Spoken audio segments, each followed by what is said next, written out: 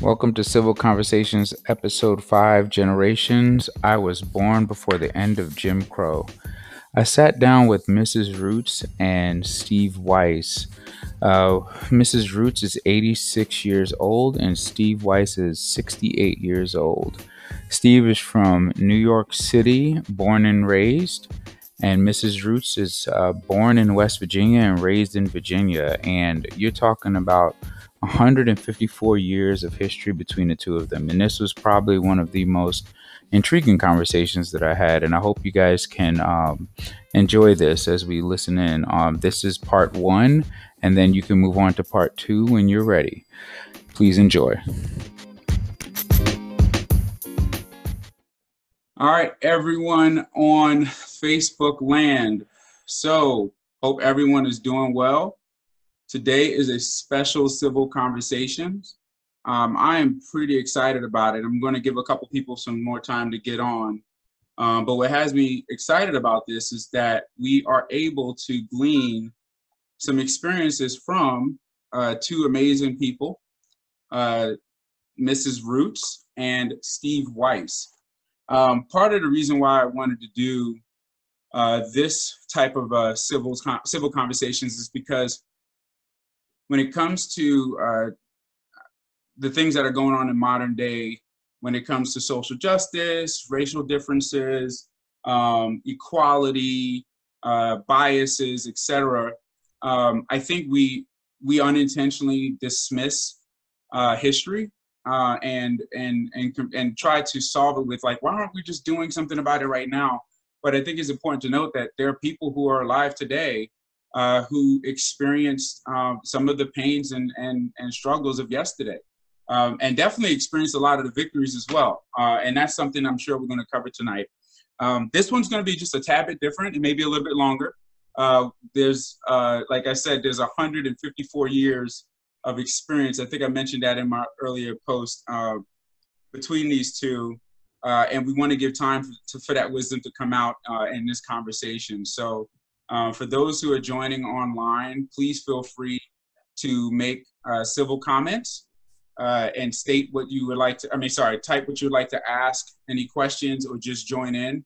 I'm sure the stories tonight are going to be quite amazing. So I'm checking over here. Now I'm doing the iPad thing now, guys, so I don't look down at my phone and read comments, so that makes it a lot easier just to see how we are with viewership. So it looks like viewership's going up. And so I want to take a minute out first to start with introductions. So Mrs. Roots, do you mind giving us a small introduction of who you are, please? Well, I am, 2 days ago, I was 86 years old. I was born in a small town in West Virginia called Watoga.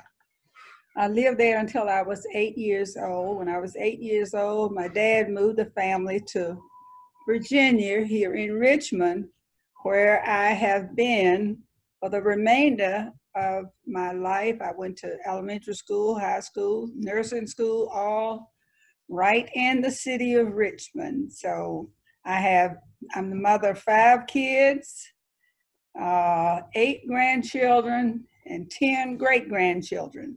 Wow. So I've had a busy life and a whole lot of busy kids and grandkids.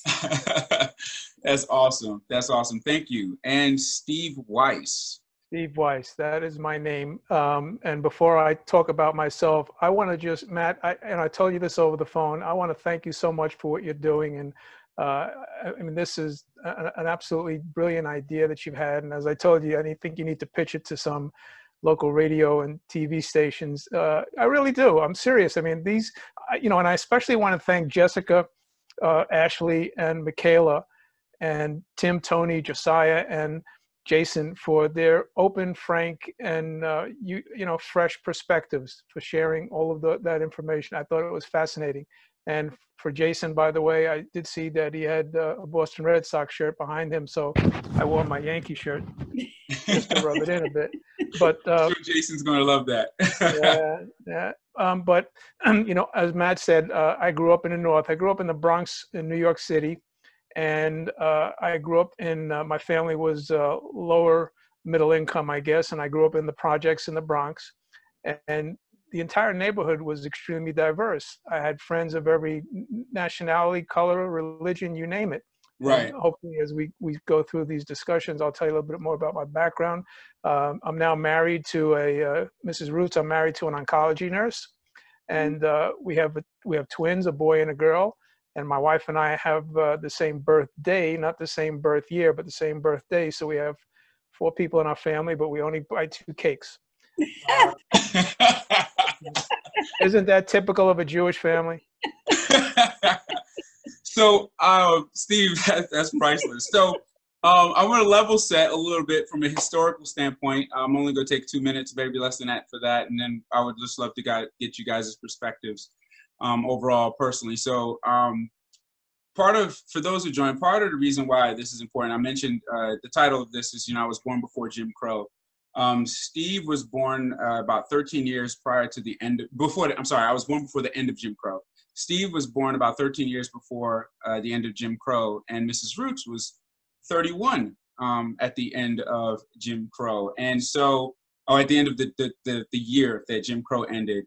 And I think it's critical for us to be able to get those perspectives. One, Mrs. Roots was an adult, and she was able to live out a significant part of the civil rights movement prior to the end of Jim Crow, and of course, post that. And Steve being a teenager, right, in the Northeast. And in the North, the perspective on race is a bit different. It may not have been as overt, but it was there, right? And the biases were there. So I'm going to spend about 30 seconds reading about what Jim Crow is, and then I would love to get Mrs. Roots to start off first with just some of her perspective on her life and what it's like. What does she think about the way things are today, and how have we progressed as well? So real quick, so Jim Crow laws were a collection of state and local statutes that legalized racial segregation, named after a Black minstrel show character. The laws, which existed for about 100 years, from the post-Civil War era until 1968, were meant to marginalize African Americans by denying them the right to vote, hold jobs, get an education, or other opportunities. Those who attempted to defy Jim Crow laws often faced arrest, fines, jail sentences, violence, and death. That's pretty critical. And guys, just time-wise, this was only 55 years ago, okay? Just mind-boggling to even think about that. The roots of Jim Crow laws began as early as 1865, immediately after following the ratification of the 13th Amendment, which abolished slavery in the United States. So we can go into more detail about that and what Jim Crow was probably later on in the conversation. But Mrs. Roots, my first question for you is, what was life like for you in the South, right? Like you told everybody coming from, West Virginia and then moving to Virginia at the time you did, and it was actually before World War II. So I would love to hear your perspective on that. Well, it was really an eye-opener for me because, like I said, I left West Virginia when I was 8 years old. And the mere fact that it was such a small town, everybody lived not close together like you do in the city, but the houses were all within walking distance. And of course, the town was so small. Everybody knew everybody in the town, white and Black. And we lived together as brothers and sisters, playing together. And we only had a one-room schoolhouse where I started school. And everybody was taught in that one room, whatever grade you were in, that one teacher taught every grade in that school. And then when my dad moved us from West Virginia to Richmond, I got a rude awakening because things were so much different. Like I said, I had never heard the difference between Black and white. You did this and you didn't do that. And so we had the street that I lived on, we had streetcars running up and down that street. And so by us being from this little country town, we were just anxious to get on the streetcar and have a ride. And so we jumped on the streetcar and sat right on the front seat. And as the streetcar rolled by the house, all the kids were in an uproar. They were just jumping and shouting and hollering, "Get up, get up, get up." And when we got back from our ride on the streetcar, our question was, "What were you all so excited about?" And they said, "Don't you know you weren't supposed to sit on the front seat?" Well, why the seat was empty? Wow. You don't sit on the front seat here. You're supposed to sit on the back seat of the streetcar. So that was my first eye opener as far as Jim Crow or whoever, whatever the era was then. And of course, we didn't, when I went to school, the schools were all segregated. So it was like the neighborhood schools, and everybody who lived in that neighborhood went to that particular school. And even when I was out of elementary school and into high school, schools were still segregated. We rode past the white schools and went a mile or two further to go to the school that was designated as school for blacks. And so by 1950, I was already out of school. And I didn't have to deal with the schools being segregated, but I can tell you what happened when I was in school. We never got any new books in the city of Richmond. All of our books came from the schools that the white kids had used, because they still had the name of the schools in them. So the books that we had for our curriculum were passed down from the white schools to us to use. So we always had secondhand books, and it was just like, everything was hand-me-down in the field of education. Can I ask a question?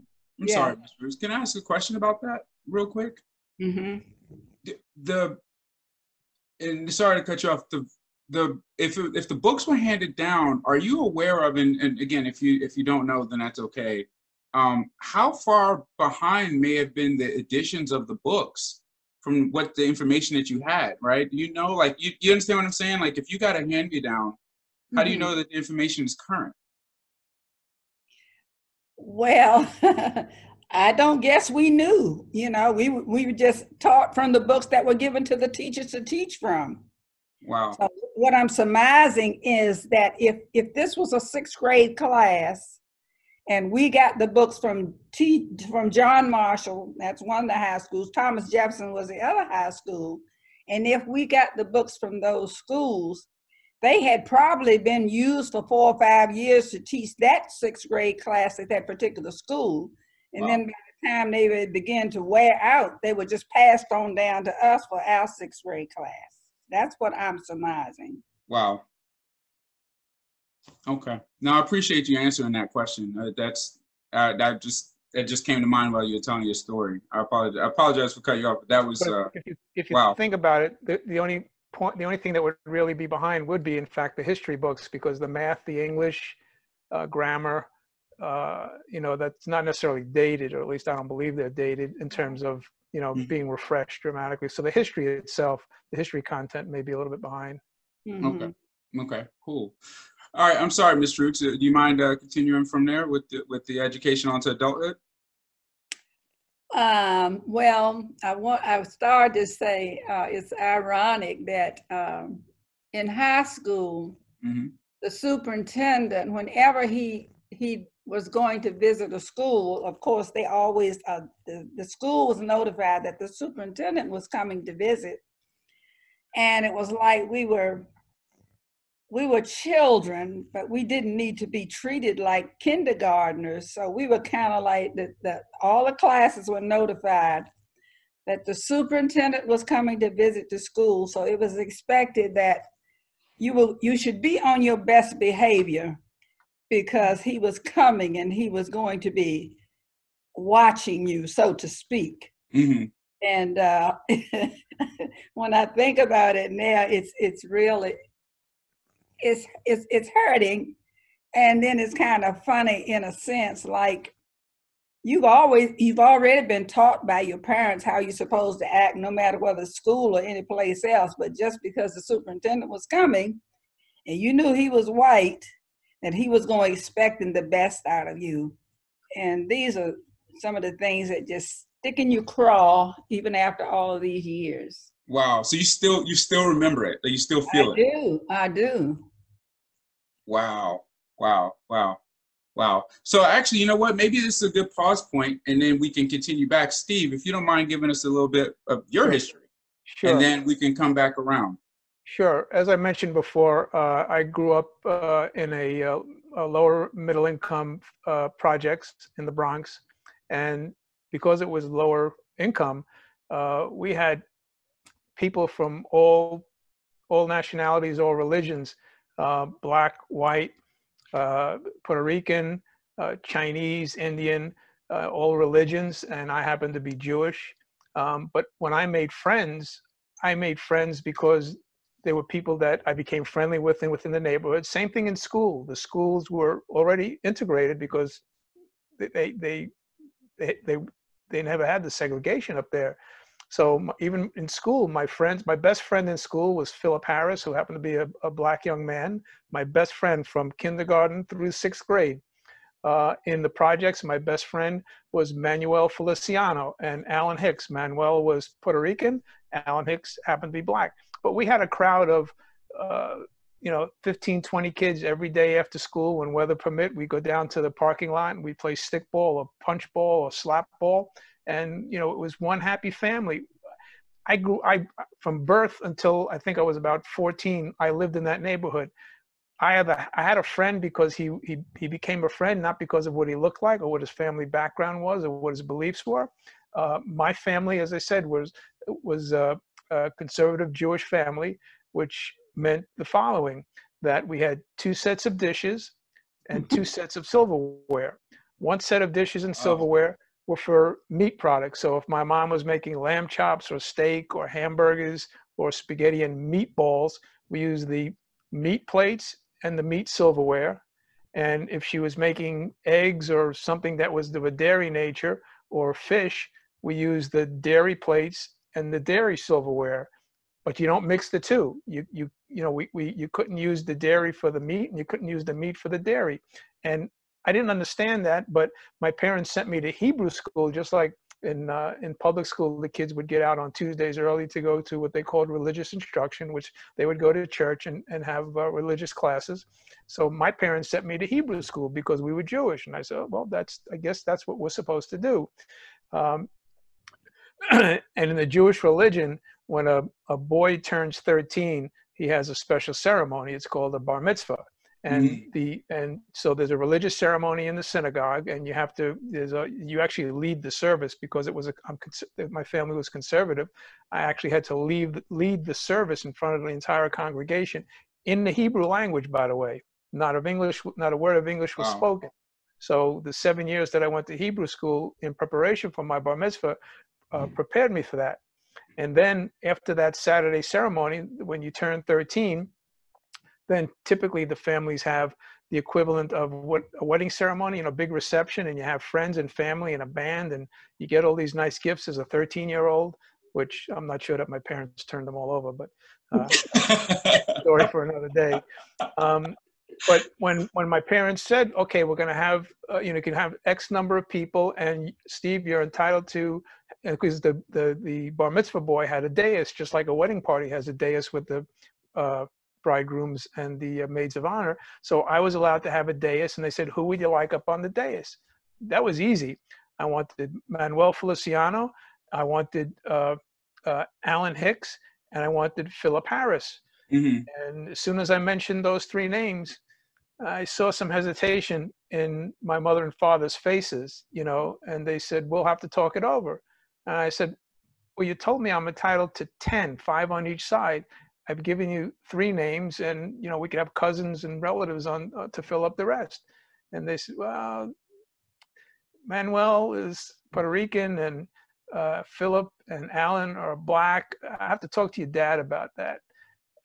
So after long discussion, and trust me, I could not figure it out. I could not, because I was only 13, so it's not like I read the newspaper or watch the news every day and understand what this is all about. These were my friends. To me, it was my family. It was my friend. My friends were my family. Finally, you were going to say something? I have one, but go ahead with the thought because So finally they did acquiesce, and I was allowed to bring my friends into the onto the dais, and we had a great time. They took video. Well, in those days it was 16 mil or 8 millimeter, I think. And you know, you didn't have the iPhone. You didn't have the iPhone 10 back there or anything. I'm an Android guy. Yeah. So they took film, and they took we had a professional photographer. They took, and we make a nice album like you make a wedding album, and I was very proud of that. But I couldn't understand why my parents were a bit hesitant to have them there. And I know now. I mean, I figured it out years later. Is they were afraid of what the rest of the real family was going to think. Mm. And I could care less what the rest of the real family could think.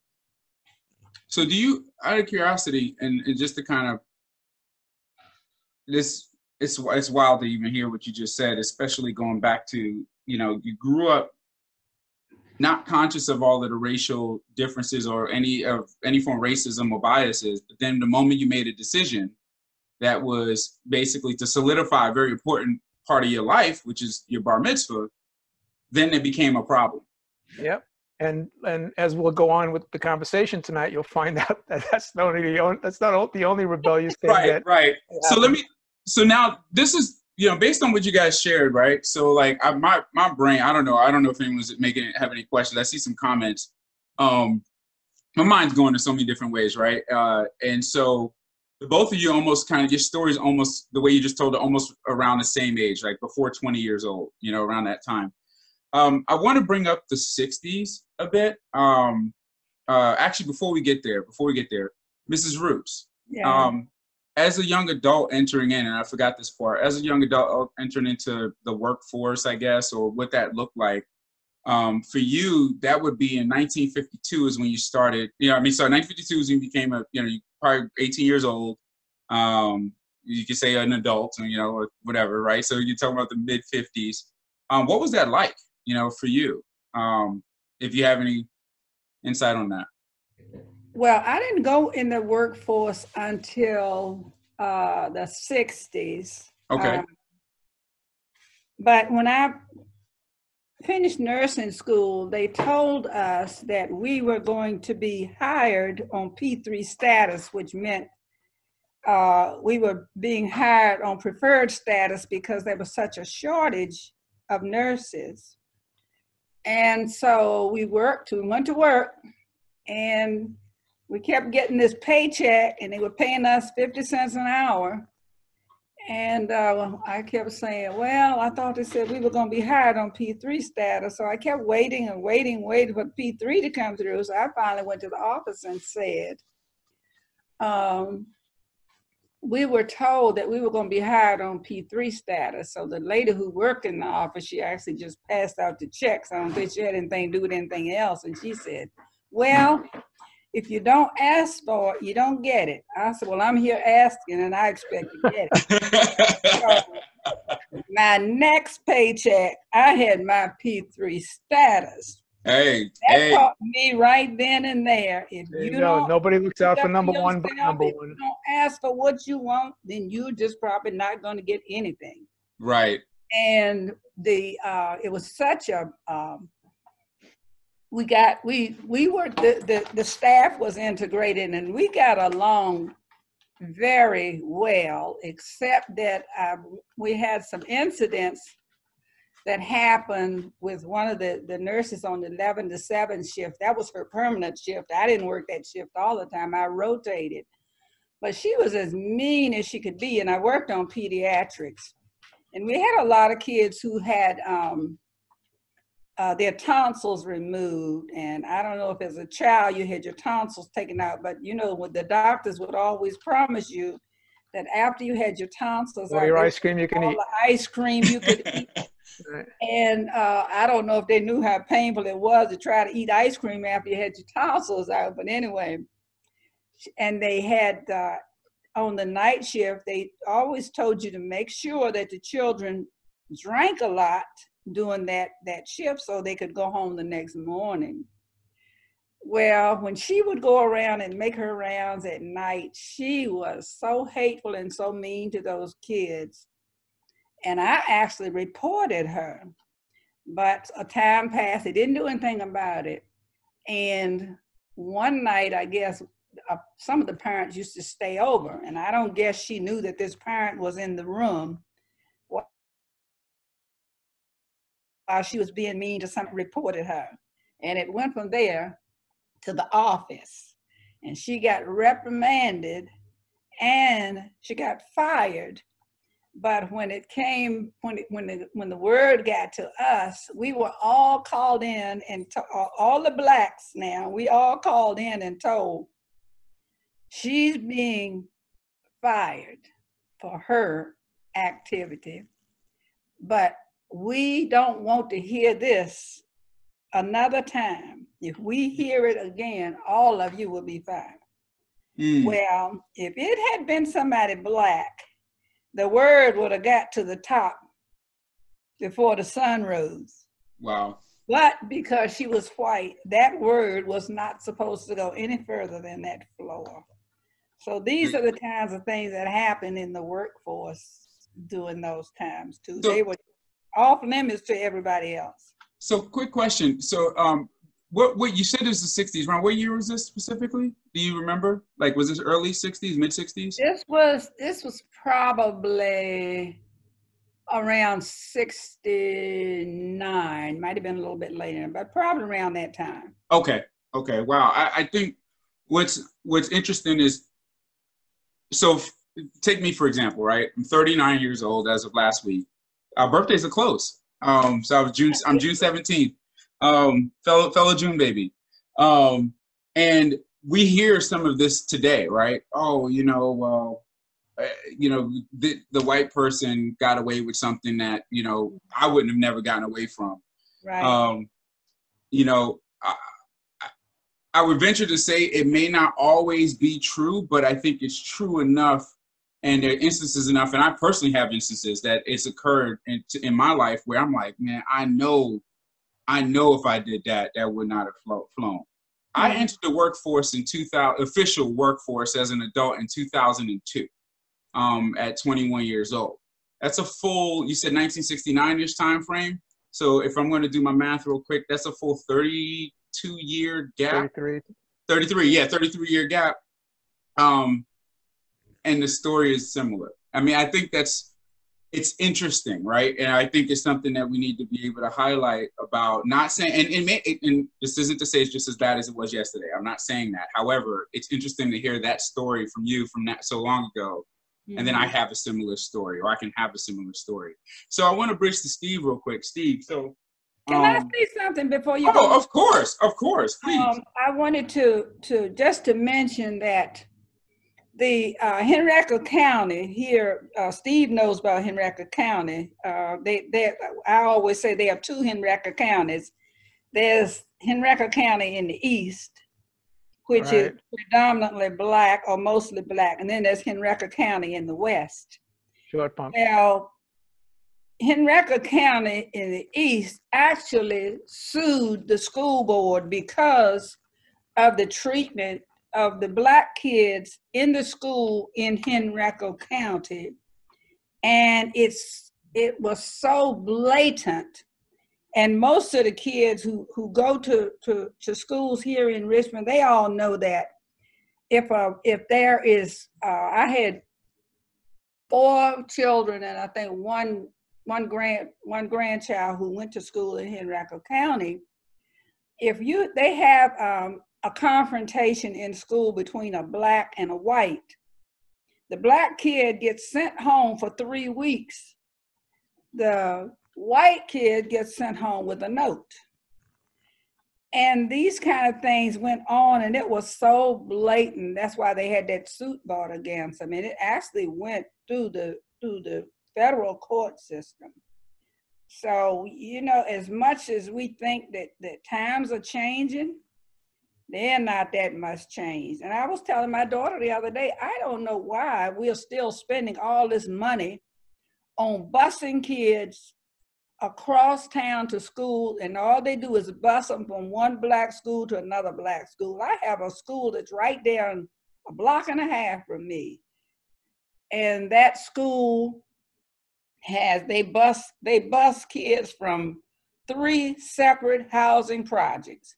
And they probably have about 1,700 kids in that school. And I bet you out of that 1,700, it's hardly 17 kids in that school, but yet they call it integration, and we're busing for integration. There's no integration here in Richmond. Wow. Wow. I appreciate you sharing that. I think what's amazing is that it was not that long ago. The older I get, the younger I feel like I am. And I'm like, man, that was not that long ago. And even here, the difference is like I lived in Richmond for a short period of time. And I lived on the Chesterfield side, right? So I say the Chesterfield side, but you got to live in Richmond, y'all, to get it. So I'm just saying, I was on South Side, so I was in Chesterfield. Yeah, I was just gonna say I'm on the South Side too, and people look down on that. They do. But I'm not. To hear there's 2 different Henricos. It's funny, when I first moved to Richmond, I heard something like that before, and I moved in '98. But I never heard it from this perspective, the way you just, with the school system and the lawsuit. That's amazing. Just to kind of flip a little bit to Steve. After your bar mitzvah, I know, just going into adulthood, some of the things you shared with me on the side and our passing by conversations, like what about you, going into the 60s, into adulthood, what was that like? Well, so my sister, as I mentioned, I didn't mention, I mentioned my wife, but my sister is also a nurse. And my sister went to a community college because, again, we didn't have a lot of money. And, after I put my kids now through school, undergrad and graduate school, and I see all the opportunities that kids have these days, in a middle income family, we didn't have that. And the only way that I was able to go to college after I graduated high school in 1970, the only way I was able to go to college is that the City University of New York developed a program called open enrollment. So if you lived anywhere in New York City, you can go to a college within the New York City school system. So Brooklyn had Brooklyn College, Queens had Queens College, and that's where I went, because at that point we were living in Queens. So I only had the opportunity to go to college because it was open enrollment. My parents didn't have enough money to take out loans or to send me to a better college, so to speak. So I went to the City University School, and I guess I was pushed there because that was my only option. So after 2 years, at the age of, what was I at that point, 16, 17, I didn't know what I wanted to do with my life. And I ended up leaving school and, continuing to take my part-time job to a full-time job. And I finished my degree, my undergrad degree, when I was 40 years old in 1992. So I went from elementary school, which was diverse, junior high school, which here they call middle school, which was diverse. Then I went to a diverse high school. And again, either I was the most ignorant person in the world, or I didn't know anything about, the race relations that other people had. In other words, I didn't know that that it wasn't common for people to have friends, and very good friends, very close friends, of different denominations. I was brought up that way, that these were the people around me, and either people were good or they were bad. If they were good, it didn't matter what they looked like, what their backgrounds were, you became friendly with them. So when I was 21, this is the story I was telling you the other day. When I was 21, I went to a concert and I met a girl, and she happened to work in the same store that I was working in at the time, and we ended up dating, and then we got serious, and we decided to get engaged. And I told my parents, who knew her, my parents knew we were dating, and I said, I think we're going to get engaged. The problem, the problem I had when I was 13, I had when I was 21, 23. The girl was a Catholic Italian, and we're talking about the early to mid 70s. And forget about inter-race marriages, interfaith. If you had an interfaith marriage, oh my God, you were going to be excommunicated and kicked out. But you marrying a Catholic does sound like yes, and kicked out of the family. And my parents said, "How could you do this?" And I said, "What do you mean? How can I do it?" "Well, she's not Jewish." "Mom, I didn't open her blouse to see if she had a Jewish star on her chest and then recognize she had a star." I said, it was a relationship that developed. And my parents said to me, well, are you planning on having kids? I said, well, first let me plan the marriage, but yeah, I would like to have a family. And they said, well, how are you going to raise the children? I said, well, I'm going to raise them to be good children and grow up to be good adults and do the right thing all the time. And they said, well, what about Jewish or Catholic? And I said, well, if it, I'll be the first to say I'm not an extremely religious person, even though I was brought up in a conservative Jewish environment. And the reason for that is, as the story I told you before about the 2 sets of dishes, in the Jewish religion, you're not allowed to eat pork because of the way the pigs are slaughtered. It's considered unkosher. It's not kosher food. So you can't eat pork. You're not supposed to. But if you do bring it into the house, when you have 2 sets of dishes and silverware, if you bring anything that's not kosher into the house, you eat it on paper plates, so that you're not breaking the rule of which plate should I use or what. So, as I grew up and I'm thinking about this, and I said, you've heard the phrase, you can't be half pregnant, you either are or you aren't. Yeah. So, I'm saying to myself, well, hang on a second. We have to follow the rules if we're going to be conservative. But if we want to break the rule, we can go do this. And, you can't be half pregnant. So that's the point that I decided, how important is religion in my life? And, it's a faith, it's a belief. I hate to make this analogy, but I guess I will now that I let the cat out of it. It's like Democrat or Republican. It's a belief. It's a belief. You can't tell me a Democrat and a Republican can't marry one another. I'm sure it creates a lot of issues at the dinner table. But, but religion, if my wife wanted to continue following Catholicism and I wanted to continue following Judaism, which I wasn't doing anyway, because as I started to think about the hypocrisy of how my family brought us up.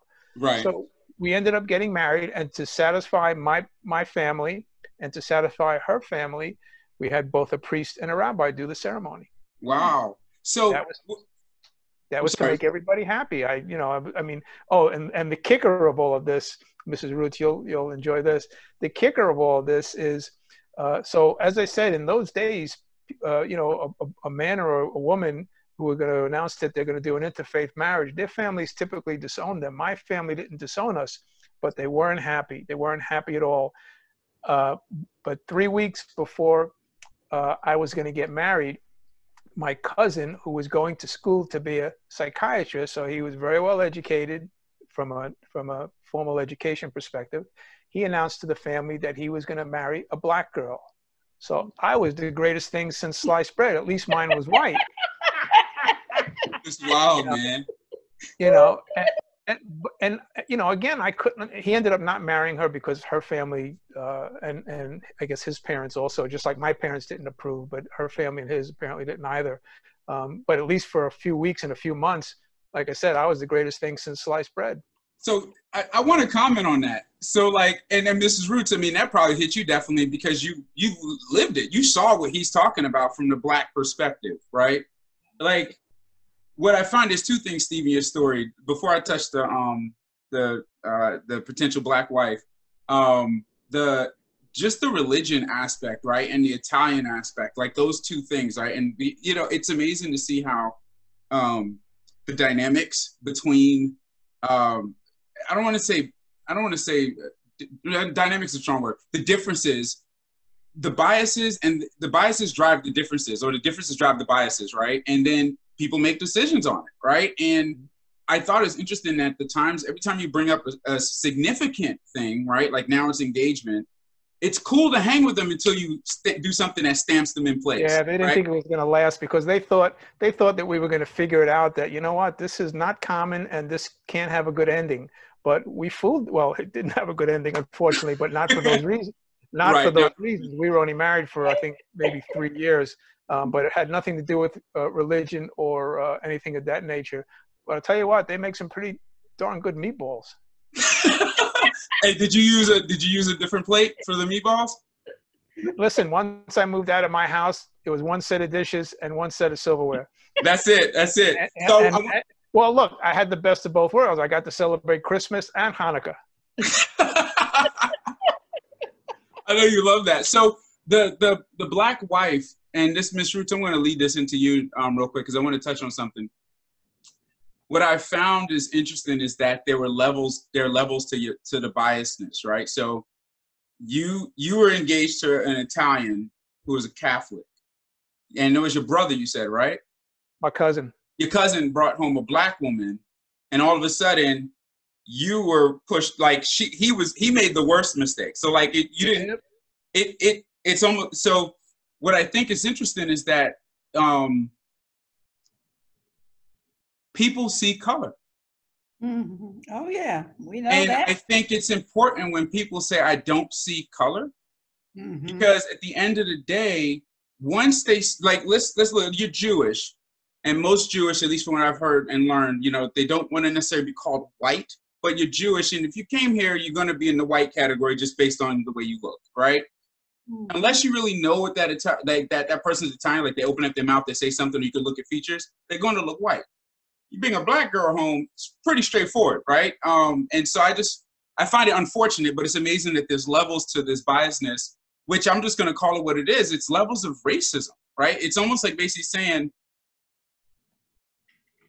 like you said, beliefs, right? You can believe what I believe, and if you look like me, you're cool. If you don't look like me, you may believe what I believe, but we're not on the same page. I don't know. It's just interesting. So, Mrs. Roots. Yeah. So I'm sorry. Oh, by the way, when you did your panel with Jason the other day, you mentioned that it's assumed that most Jews are rich. I got to tell you something. I don't fit that mold. Yeah, but here's the kicker of the story, and I think, from my perspective, it had even though the marriage didn't last long, but the story is a happy ending, because my dad passed away, and my mom had been working in Montefiore Hospital in the Bronx, and she met at that point we were in Queens, so she was working in Elmhurst Hospital, and she met a X-ray technician, and she was dating him for a few months. And when I got divorced, I had my own apartment, and every couple of weeks my mom would invite me over for dinner, and I'd go to dinner or I'd take her out to dinner. So one day she calls me and says, "Can you come over for dinner tonight?" I said, "Sure." So I went over, I had sat down with her and was sitting at the table, and she's sitting opposite me, and I could see, she looked sad. So I said, "What, is anything wrong?" She said, "Well, I have something to tell you." And I said, "What is it?" She said, "Well, your dad passed away a couple of years ago, and I've been seeing this guy that I'm working with in the hospital. He runs the X-ray department." I said, "Oh, that's great. What's he like? Is he good to you?" And I could see tears running down her face. So I said, "Mom, is he not good to you? Is there something wrong that I need to know?" And she, "No, he's very good to me." And I said, "Well, what's the problem?" She said, "He's black." And I said, "But what's the problem?" And she just started, when I asked her what's the problem after that, she just started bawling. I said, "Mom, did he hurt you in any way?" She said, "No." I said, "Why? He's hysterical." She said, "Because Dad and I gave you such a difficult time when you brought my first wife home. Her name was Donna. When you brought Donna home, and we gave you such a difficult time about that." And I said, "Mom, look, I understand where you were coming from, but what you just told me and the way you feel now, doesn't it make you feel that maybe I was right, that maybe somebody's look, somebody's religion is not necessarily, is not at all more important than who they are as individuals?" And, then over the next 3 or 4 or 5 years, I met this gentleman. He's a great guy. In fact, I was telling Matt the other day, if I close my eyes and listen to Ben Carson sounds just like my mom's boyfriend. His name was Alvin Adams. And he has a very soft voice, very soft spoken, but what a gentleman he was. And they traveled all around the world. He would stay over my mom's house. She would stay at his house. I can't tell you how many times he asked her to marry him, and she said no for 2 reasons. And I believe the 2 reasons that she gave me. She said, number one, your father would be rolling over in his grave. And I said, well, let him roll over and keep digging. But more importantly, no, they because at this point they were in their early 70s, and mom said, I really don't want to bury another man. Oh, wow. So they traveled the world together. He took her to places unbelievable. And as I said, they stayed over each other's houses when necessary. But now is the bad part of the story. And I did mention this to you once before, Matt. So whenever we had family functions, Thanksgiving or a Hanukkah dinner or a barbecue, and members of my family would have it at their homes, they would invite my mother. They didn't want Al to come. Oh, gee. They didn't want Al to come. And so my mom never went. My mom never went. And go ahead. What year was this? That was in 70. I got divorced in 75. That was, my dad passed in 79. So that was the early 80s. That's That was early 80s. That's critical. But go ahead. I'm sorry. And then I'm going to bridge to Mrs. Roots in a second. But go ahead. We only had one relative that had his own home. Everybody else lived in apartments throughout the city. So the one guy that had a home, whenever we had a big event at his house, Al wasn't invited. And this uncle had 2 daughters and a son. Turns out one daughter ended up marrying a Puerto Rican, and one daughter turned out to be gay. So, you know, they thought they had the perfect lifestyle, and they thought that everybody was going to grow up and believe the way they believed. And unfortunately, well, I say unfortunately, I could care less how they grew up as long as they were happy. But it just goes to show that people from that side of from that generation, from backgrounds like my family had, it's all messed up. Wow. It's all messed up. And I feel, you know, I've said over and over, I feel very fortunate that I grew up in the projects so that I didn't see any of that. And I judge people today, not by what they look like or how they speak, but whether or not they're good people. That's good, man. I really appreciate that. So I want to bridge over to Miss Roots. So I know when you had, we were talking about the workforce, how is it transitioning out as you got older? I mean, I know you had some pieces of information around that as well. So after some of the issues that were happening with you as a nurse and what you were involved in, you know, what was that like? And that was in the late 60s, correct? Late 60s, early 70s? Yeah, well, you know, it was just such an amicable bunch of people that we got along very well on the job, and we socialized together, and we would go, but you know, and I've always found this a little bit different too. It's something about white people that I think they just don't get it.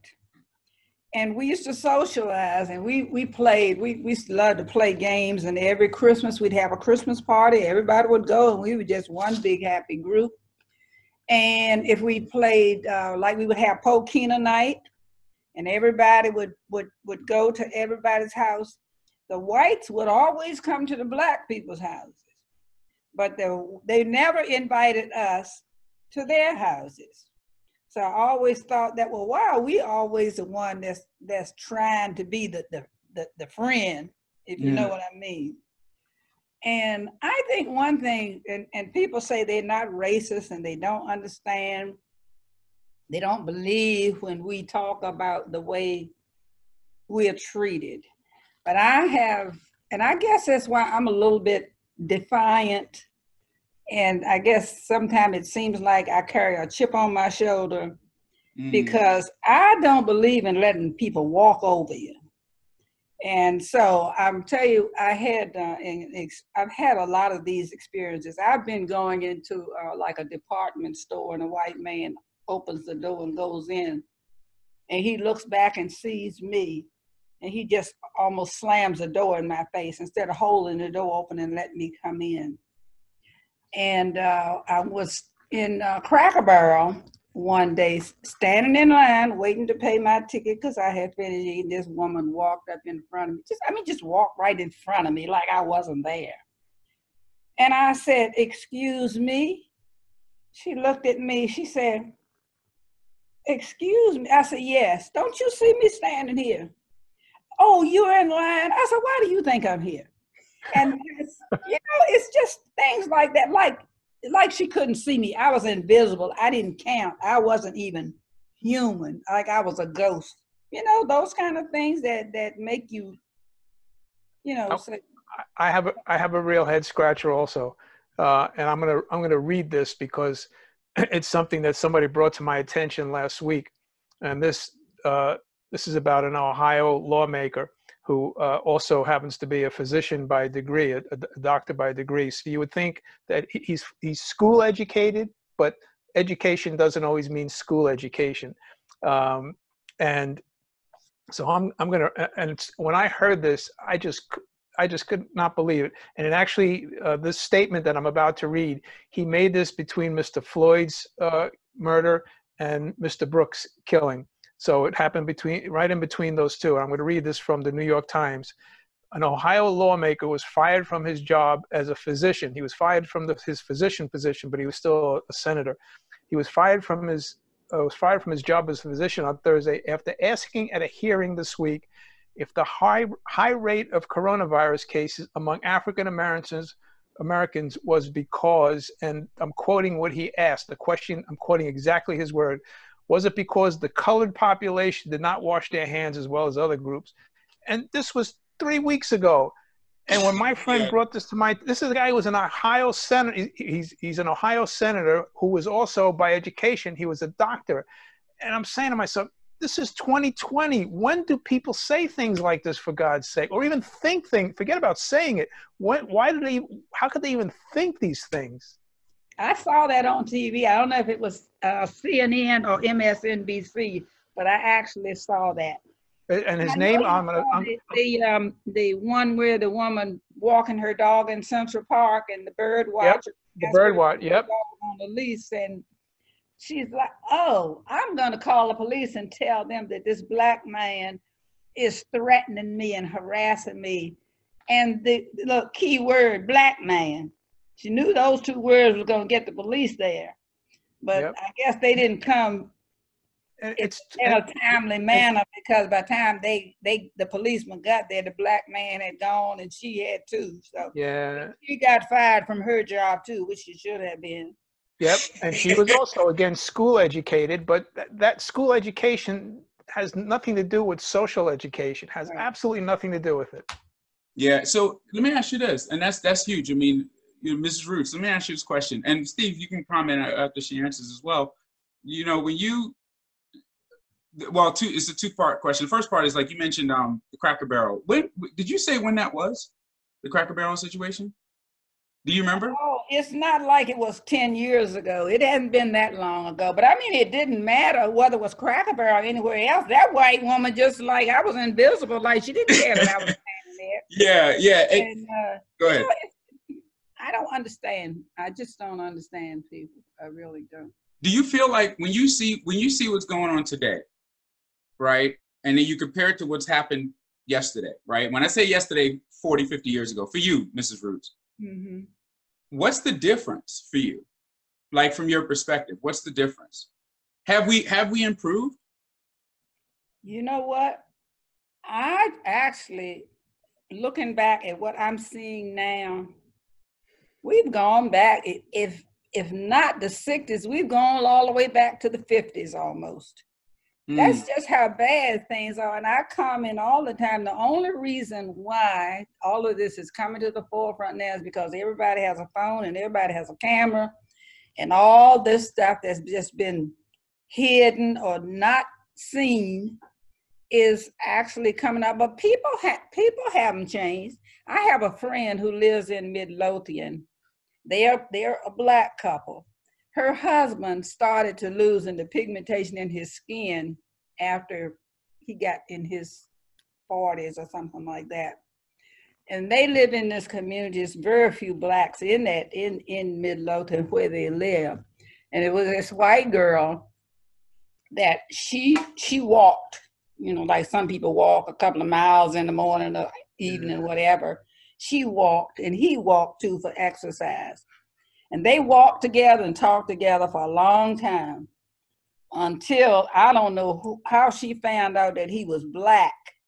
But the minute she found out he was black, she stopped walking. And if she walked, she didn't walk with him. And that's just this, it's just sad that because I have a dark skin and you're white or whatever, they don't see you.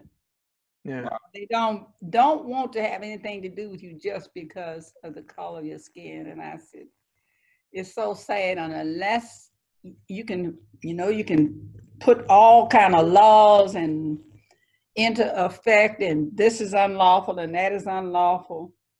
But you got those same people who hated you 30 years ago, they still hate you, and they don't know any reason why they hate you except that the color of your skin.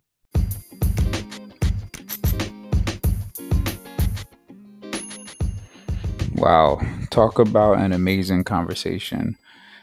These two really have shared a lot about who they are and a lot about their experiences. And I hope you guys enjoyed this first part of the conversation. Feel free to move on to the next episode, or hey, take a break and then come on back to listen to these two very dynamic individuals. Thanks.